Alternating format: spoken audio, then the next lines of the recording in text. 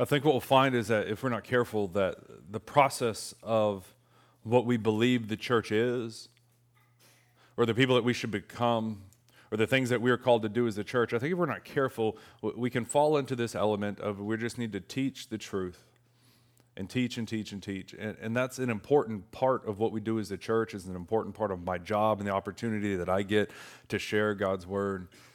But when it comes to discipleship, when it comes to us growing in our faith, influencing other people for the kingdom so that more people will come to be a part of God's family because you and I are a part of it.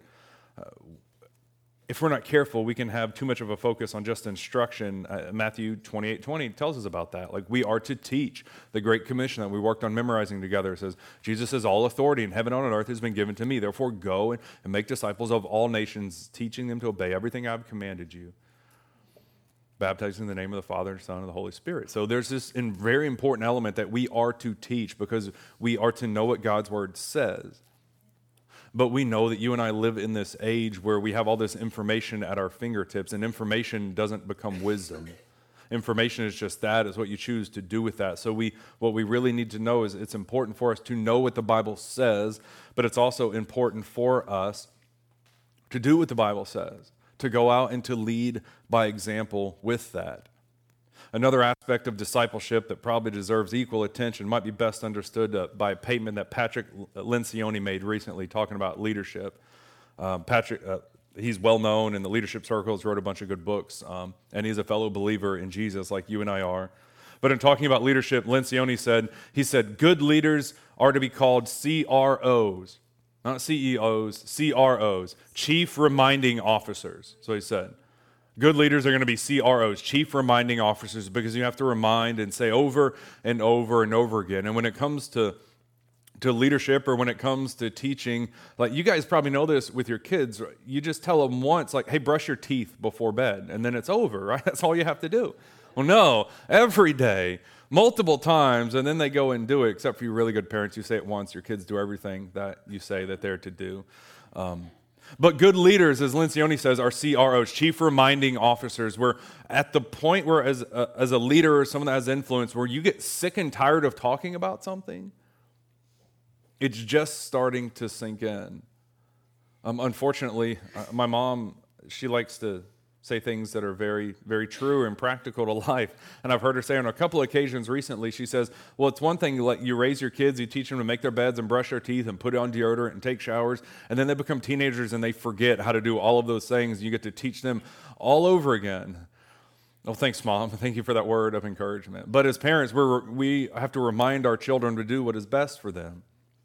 When it comes to our faith, when it comes to people that are going to look up to you for your faith in Jesus, for how you faithfully attend and you pray, and that you genuinely want to do the things that Jesus told us to do, we're going to have to remind people over and over again.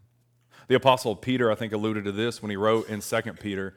He said, I believe that I should keep on reminding you of these things as long as I live. And right before that, in 2 Peter, here are some of the things that what he's talking about.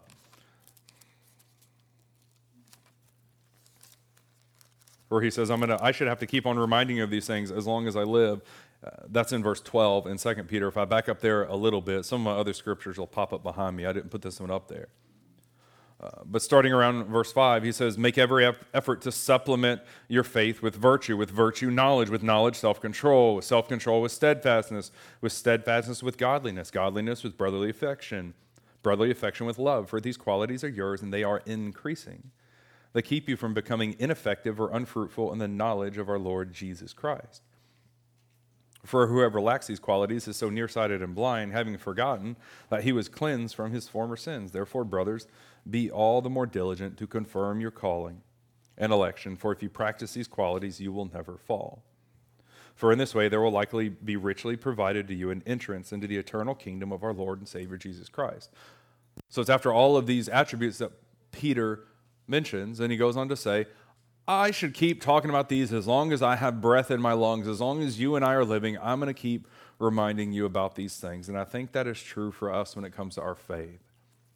That these really important tenets, these things that are foundations for what we're to do, we together are going to remind each other how we carry out the one another's of Scripture, that we love for one another, we care for one another, we check for one another, we genuinely care for one another. Effective discipleship requires this balance of teaching and reminding of things that maybe we know to be true, but it can become easy once you become familiar with something to kind of forget. And what we need to do is to make sure that we stay brushed up on the foundation and the basic things so that we don't forget them. And when it comes to us turning our lives and investing in others, as we see Jesus did that and others did as well all throughout Scripture, our life is not about us, but it's about what God wants to do through you in your life. We talked in weeks past about how Ananias gave Saul his sight back, even though it could have cost him his life. He did it because God told him to. I mentioned how Barnabas spoke on behalf of Paul when the other believers didn't want to allow him in. They said, he's going to kill us. This is a trick. And Barnabas said, no, I've seen his faith. It is genuine. And all throughout Scripture, and over again, we have this scene that's played out where someone comes to faith in Jesus, and then it's not just about them, but it's about who invested and who poured into them and who they're going to turn around and who they're going to work on investing in themselves. What I want to do in our time together this morning is just paint a little picture for you about the work that Paul did with Timothy. What we have is you read through Acts, which documents Paul's missionary journeys, the places that he went, and you read through some of the books that he wrote in the New Testament. We see Timothy mentioned in an awful lot of places. In fact, the very first place in Scripture, if you want to follow along, comes in the book of Acts, Acts chapter 16, where we're introduced to Timothy for the first time. This is right after, in the course of Paul traveling around. Acts 15 is the Jerusalem Council, where they decide do people have to become Jewish before they become Christians? And the answer to that is no, you don't. You don't have to be like the Jews before you can come to Jesus, because the message of the gospel is for everyone. So this big council in Jerusalem. And at the end of it, Paul and Barnabas separate and they go their separate ways. And then chapter 16 comes up. Acts 16, starting in verse 1. Paul came also to Derbe and to Lystra. A disciple was there named Timothy, the son of a Jewish woman who was a believer, but his father was a Greek. He was well spoken of by the brothers at Lystra and Iconium, and Paul wanted Timothy to accompany him. And he took him and he circumcised him, because there were Jews in those places, for they all knew that his father was a Greek. As they went on their way throughout the cities, they delivered to them, for observance, the decisions that had been reached by the apostles and the elders who were in Jerusalem. So the churches were strengthened in the faith, and they increased in numbers daily. The very first place that we know anything about Timothy in Scripture. Now we read about Timothy in a lot of other places, how he traveled along with Saul with Paul, and how Timothy became a son in the faith to Paul, how he invested in Timothy as if he was his own son. But this is the first introduction that we have to Timothy, and it tells us that he was the son of a Jewish woman who was a believer, but there's a contrasting word that's listed there that lets us know that not only was his father a Greek, is that his father did not believe. So we have this background of Timothy where his mother was of faith and his father was not, yet he became very firm in his faith. And in fact, the people that were around, it says that there in the cities, he was well spoken of by the brothers at Lystra and Iconium. The people that knew of Timothy spoke of him well. That leads me to think, I wonder about the people that know me. Do they speak well of me? I wonder. Do the people that know you, do the people that genuinely know you, do they speak well of you?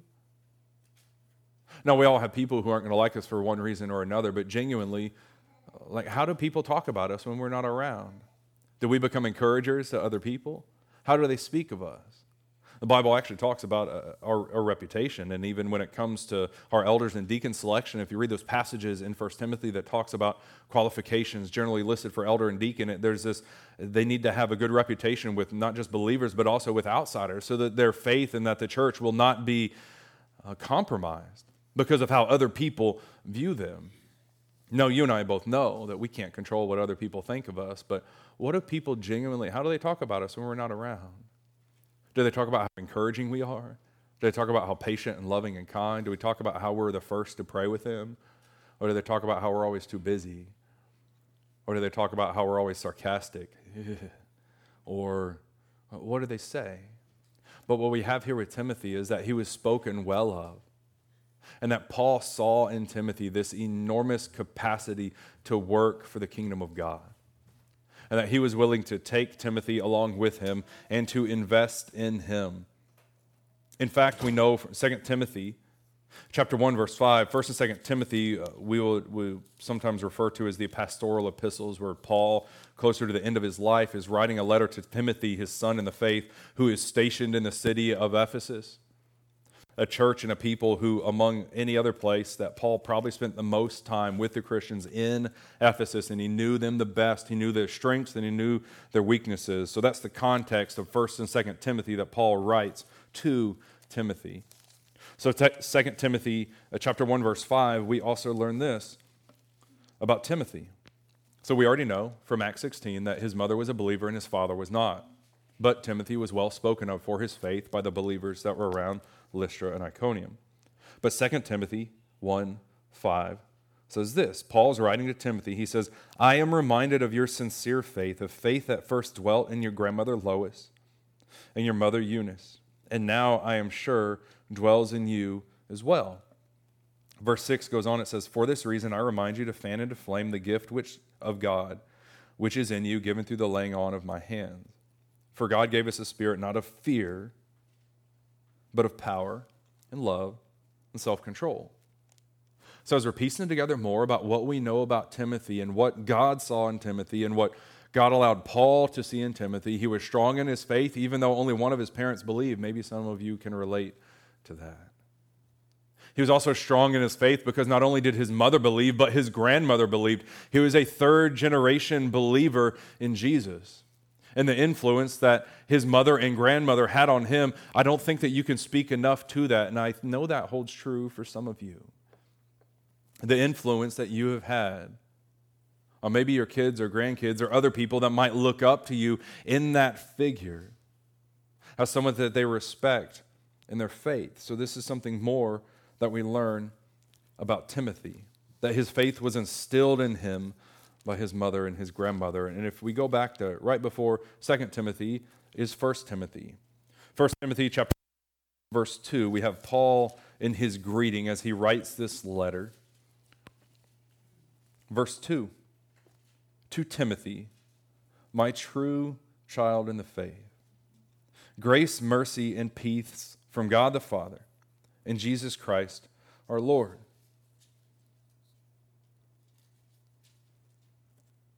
In my Bible here, it's just one line, that first part. It says, to Timothy, my true child in the faith. It can be so easy for us to overlook this very simple yet very powerful statement that Paul makes about Timothy at the end of Paul's life as he's writing to Timothy to encourage him for the work that he's doing, reminding him not just of what he believes, but where he came from and how he had his faith instilled in him by those that he looked up to the most. And that Paul considered Timothy his child. Someone that he would invest in, someone that he would care for, someone that he would have to remind to brush his spiritual teeth. I don't know exactly what that is, but like reminding him to do things. Reminding him to live the way that Jesus has called for him to live.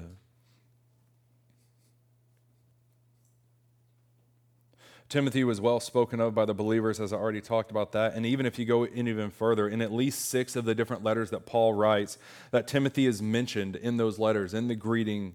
His name is included in those introductory salutations in 2 Corinthians and Philippians and Colossians and 1st and 2nd Thessalonians and also Philemon.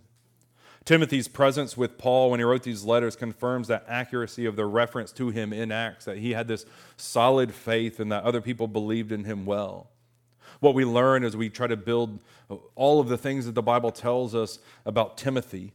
It says that he was in Corinth on that second missionary journey where Paul wrote 1st and 2nd Thessalonians. That he was in Ephesus on the third journey when Paul wrote 2 Corinthians. And that Timothy was in Rome during Paul's first Roman imprisonment when he wrote Philippians and Colossians and Philemon. and that he's mentioned in the introductions to 1st and 2nd Timothy. If not for Timothy, we would not have these two books as they exist in our Bibles, because Paul wrote this to his son who he was investing in, who he wanted to make sure that he would carry on the faith and that more people would become believers because of Paul and because of Timothy. Or to borrow some language from Pastor Albert, who was with us a couple weeks ago, who borrowed that language from Scripture. It talks about how our children can go places. They are arrows in our quiver. They can go places that we could never go. They can accomplish things that we could never accomplish. And what Paul, I know he sees in Timothy, how he can accomplish things that Paul, as his life is drawing to an end, that Paul wouldn't able to be accomplished himself. Even some more places in the closing remarks in Romans chapter 16, the last chapter of the church in Rome, where we kind of read that really fast because honestly we don't know an awful lot about most of the names that are mentioned there. But there yet again, Timothy is mentioned as those who sends good wishes onto the believers in Rome. Twice in 1 Corinthians, Paul speaks words of praise for Timothy in his message to the Corinthian Christians. In 2 Corinthians, Timothy is among those that Paul and Silas mention, those who are helping them tell others about Christ. And we even learn in Hebrews 13, the author of Hebrews tells him that at that point, Timothy had been released from prison. So not just Paul, not just Silas and John and Barnabas were put in prison, but Timothy was put in prison because of his faith. Because of what his grandmother and his mother instilled in him, because he believed in Jesus like you and I believe in Jesus, that it's about his kingdom and not our kingdom, that it's about his will and not our will, that it's about teaching and showing and encouraging people and letting them know about Jesus and their faith.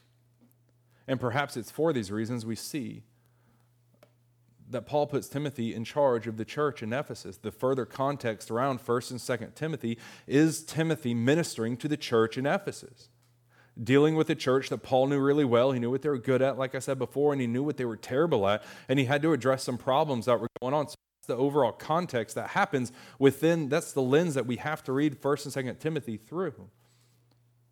Paul writing to Timothy so that, hey, remember who you are and whose you are, and how strong I know that your faith is. I just imagine those words to Timothy that just reminded of our heritage. I know that runs very strong for us here.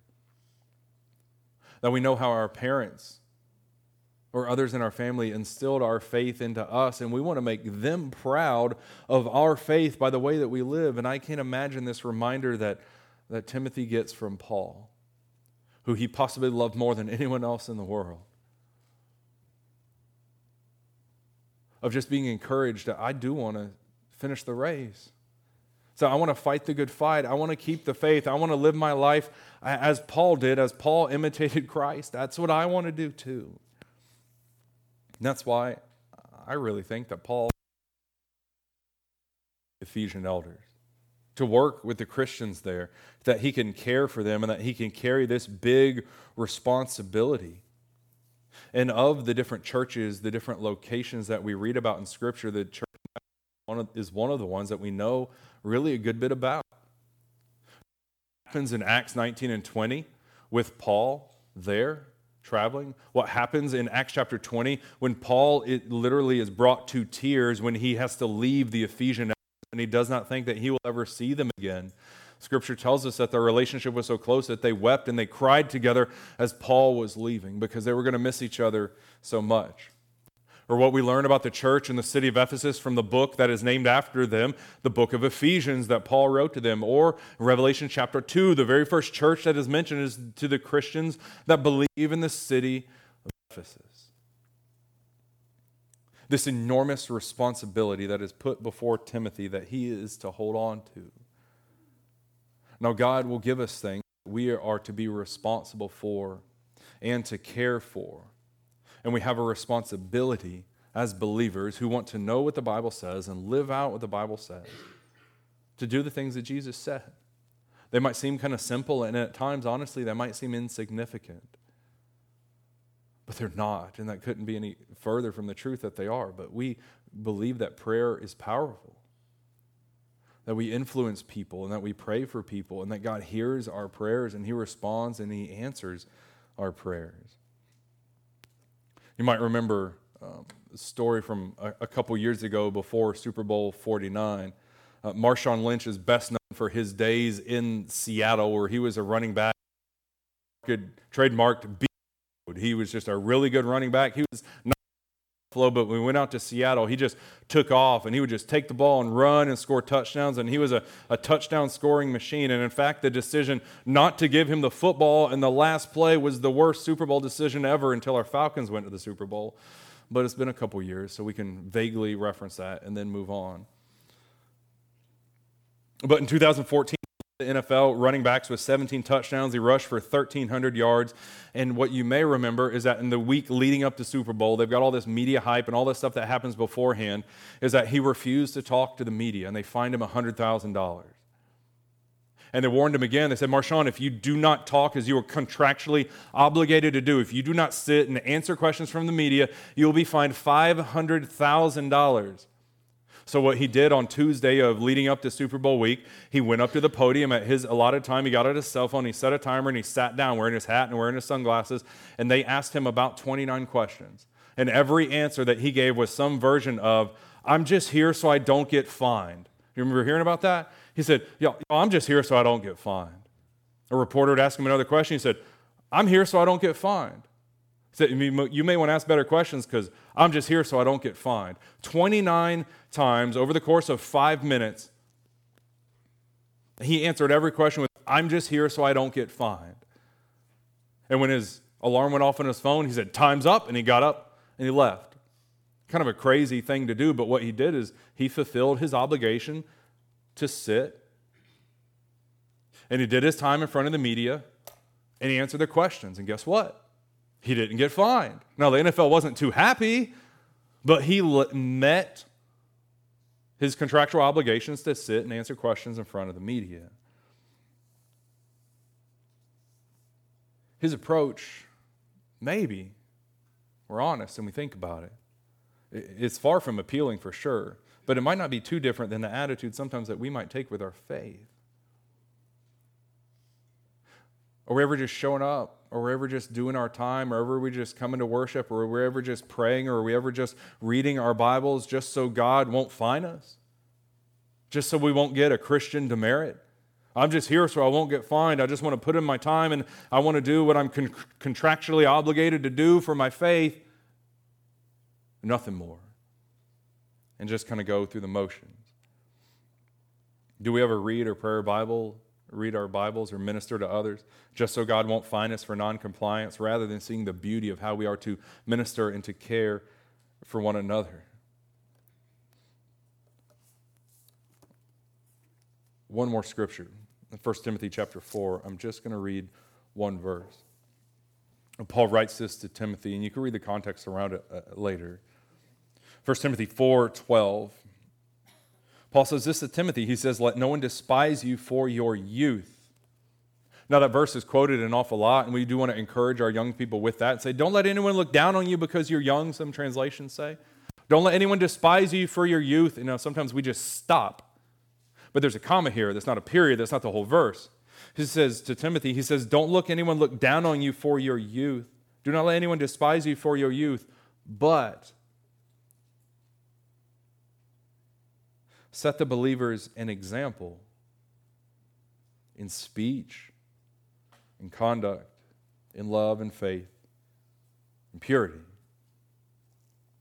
A reminder for maybe you are young, maybe you just feel young, and sometimes that's all that counts, right?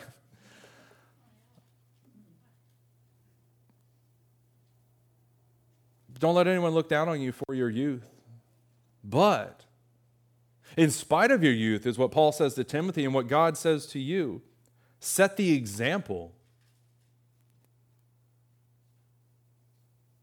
in speech, in conduct, in love, in faith, in purity.